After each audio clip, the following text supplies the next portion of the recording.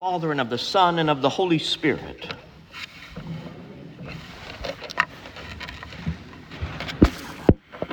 If you attended Sunday school as a child, or perhaps were an annual visitor to Vacation Bible School, then as the gospel was being read, you probably played a little song in your mind.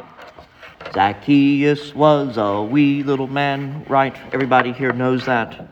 It's a wonderful little ditty, and it introduces us to Zacchaeus very well. He's short, he climbs up into a tree. Jesus sees him and says, and y'all can do this with me if you want, Zacchaeus, you come down. Come on, we need the proper gusto from all of y'all with the hand wagging. Zacchaeus, you come down. That's right, yes. Because Jesus was going to his house today. End of story, right? That's how the song ends.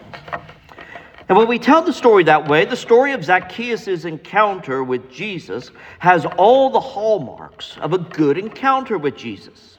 Jesus accepts the outcast, hated tax collector. He notices the small in stature and assures him he is noticed. However, when we tell the story like that, well-pleasing that it is, we miss the point that St. Luke is making about Zacchaeus, because Zacchaeus is the main character in this episode, not Jesus. The first thing we need to notice about the story is a device that St. Luke uses throughout the gospel, and it centers on the status of people being higher or lower than someone else. It is a theme that is found throughout the book. Think about the Magnificat, the song of the Blessed Virgin Mary that she sings upon her arrival at the home of her cousin Elizabeth. He hath put down the mighty from their seat, and hath exalted the humble and meek. Zacchaeus has attempted to exalt himself two ways. First, there is the sycamore tree that he climbs, literally putting him up and above the crowds. And second, as a tax collector, while he may be hated by his fellow countrymen, he has status. He is rich. He is above everyone else because he has made his money off of their backs. He has climbed up both tree and social ladder, thinking that this is the answer to life, the answer to being respected. But notice that the first thing Jesus says to him has nothing to do with his occupation, or his wealth, or even his height. It has to do with the ridiculous position that he's placed himself in. You can almost see Jesus saying, really now? A grown man climbing trees like a boy? No. Jesus, by telling Zacchaeus to come down from the tree, is not just a pretext for trying to wrangle an invitation to dinner from someone who might be the richest man in town, but, and for those of us hearing this story again, is a reminder that the mighty are cast down from their thrones, or in this case, told to climb out of a tree. There is a humbleness that is required for you to truly be exalted. When we end the story there, we miss the transformation, the point of the story in the first place. This is not a story about a small man having Jesus over to his house. Rather, this is the story of Jesus coming into someone's home, his dwelling place, and his very presence there in that intimate place changes the man completely. For a few moments, let us think not about Jesus and Zacchaeus, but instead think about butterflies, or actually the process of a caterpillar becoming a butterfly. When the caterpillar enters the cocoon, a remarkable thing happens. He dissolves.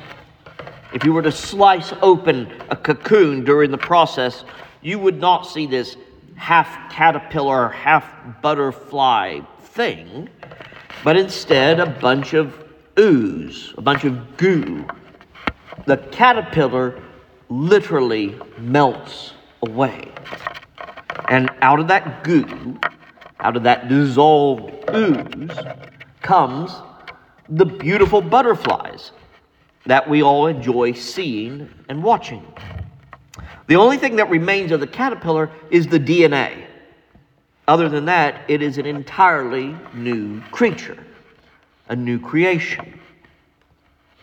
Zacchaeus takes on a transformation of the heart in a rather similar way.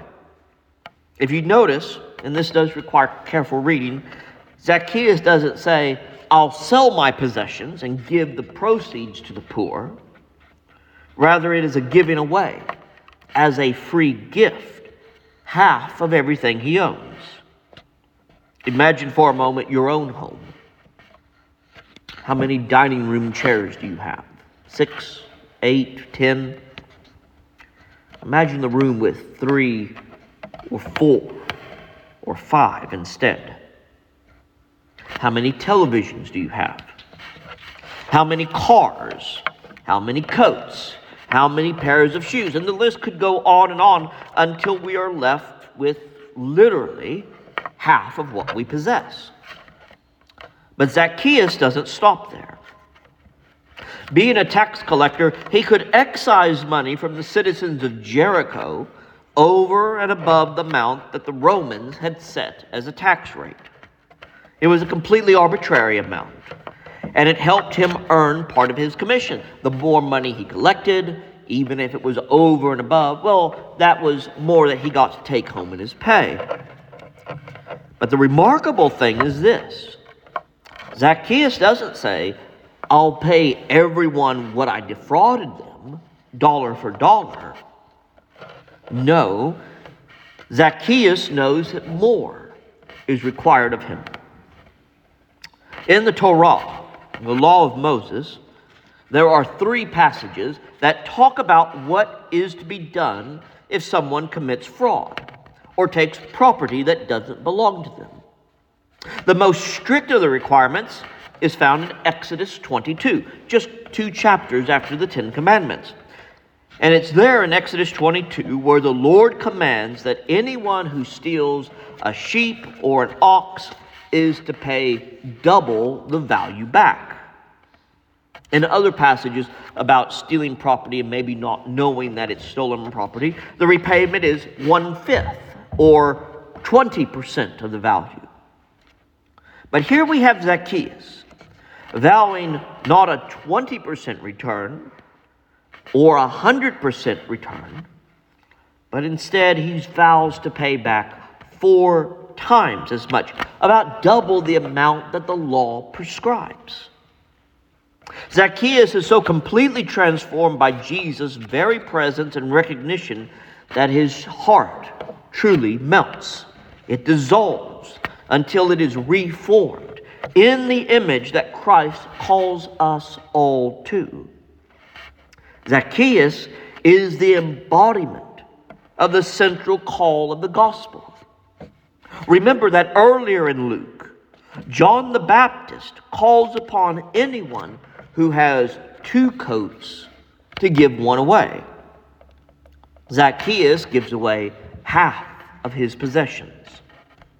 John the Baptist calls on soldiers and tax collectors not to extort or to use their exalted position to force money or goods from those beneath them.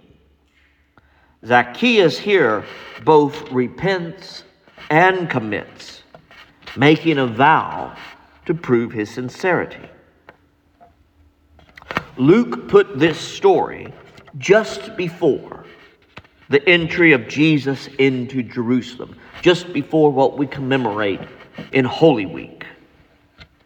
Luke, and saying to us in the words of Jesus, this is what salvation looks like. This is the transformation of the heart, the soul, the whole being that I desire.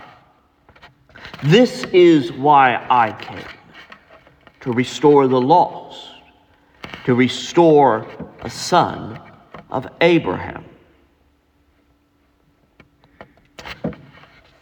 What does the story look like if we change the characters around for just a moment? What if Jesus found you attempting to exalt yourself, maybe perched in a tree, and said that he was coming to your house today? What would that transformation look like in your life? What are the possessions that you need to get rid of, need to give away to make your home ready for the King? Whom do you need to reconcile with, lavishing 4 times the amount of love as the hurt and pain that you have caused? Have you committed fraud? If so, how do you plan to pay the person or the company or perhaps even the government? How do you plan to pay them back? You see, Jesus both invites himself in and invites us to join him, to sup with him. But we must be transformed for that to happen. St. Paul says in his letter to the Romans, "Do not be conformed to this world, but be transformed by the renewing of your minds, so that you may discern what is the will of God, what is good and acceptable and perfect." In a little while, we will confess our sins.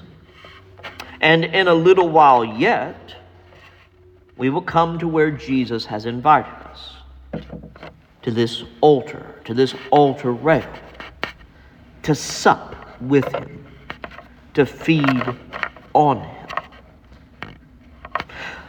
Something I have been struggling with lately is what we mean when we invite people to come, or even when we come ourselves.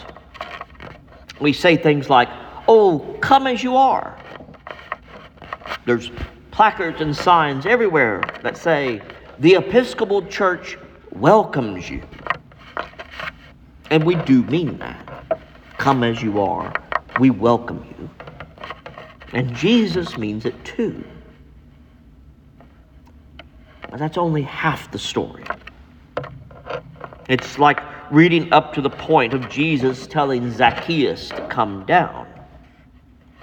We want you to come. And we want new people to come. And we want guests to come as they are. And to be changed, to be transformed, living life as a different person, a better example of Christ's love. Come as you are and be changed into who Jesus desires you to be. Come as you are and become a living sacrifice in Christ and to Christ. When you come as you are and you allow yourself to be changed by the love of Christ and the urging of the Holy Spirit, that is when we all hear, "Today salvation has come to this house, for I have come to seek the lost, to restore the lost." In the name of the Father, and of the Son, and of the Holy Spirit. Amen.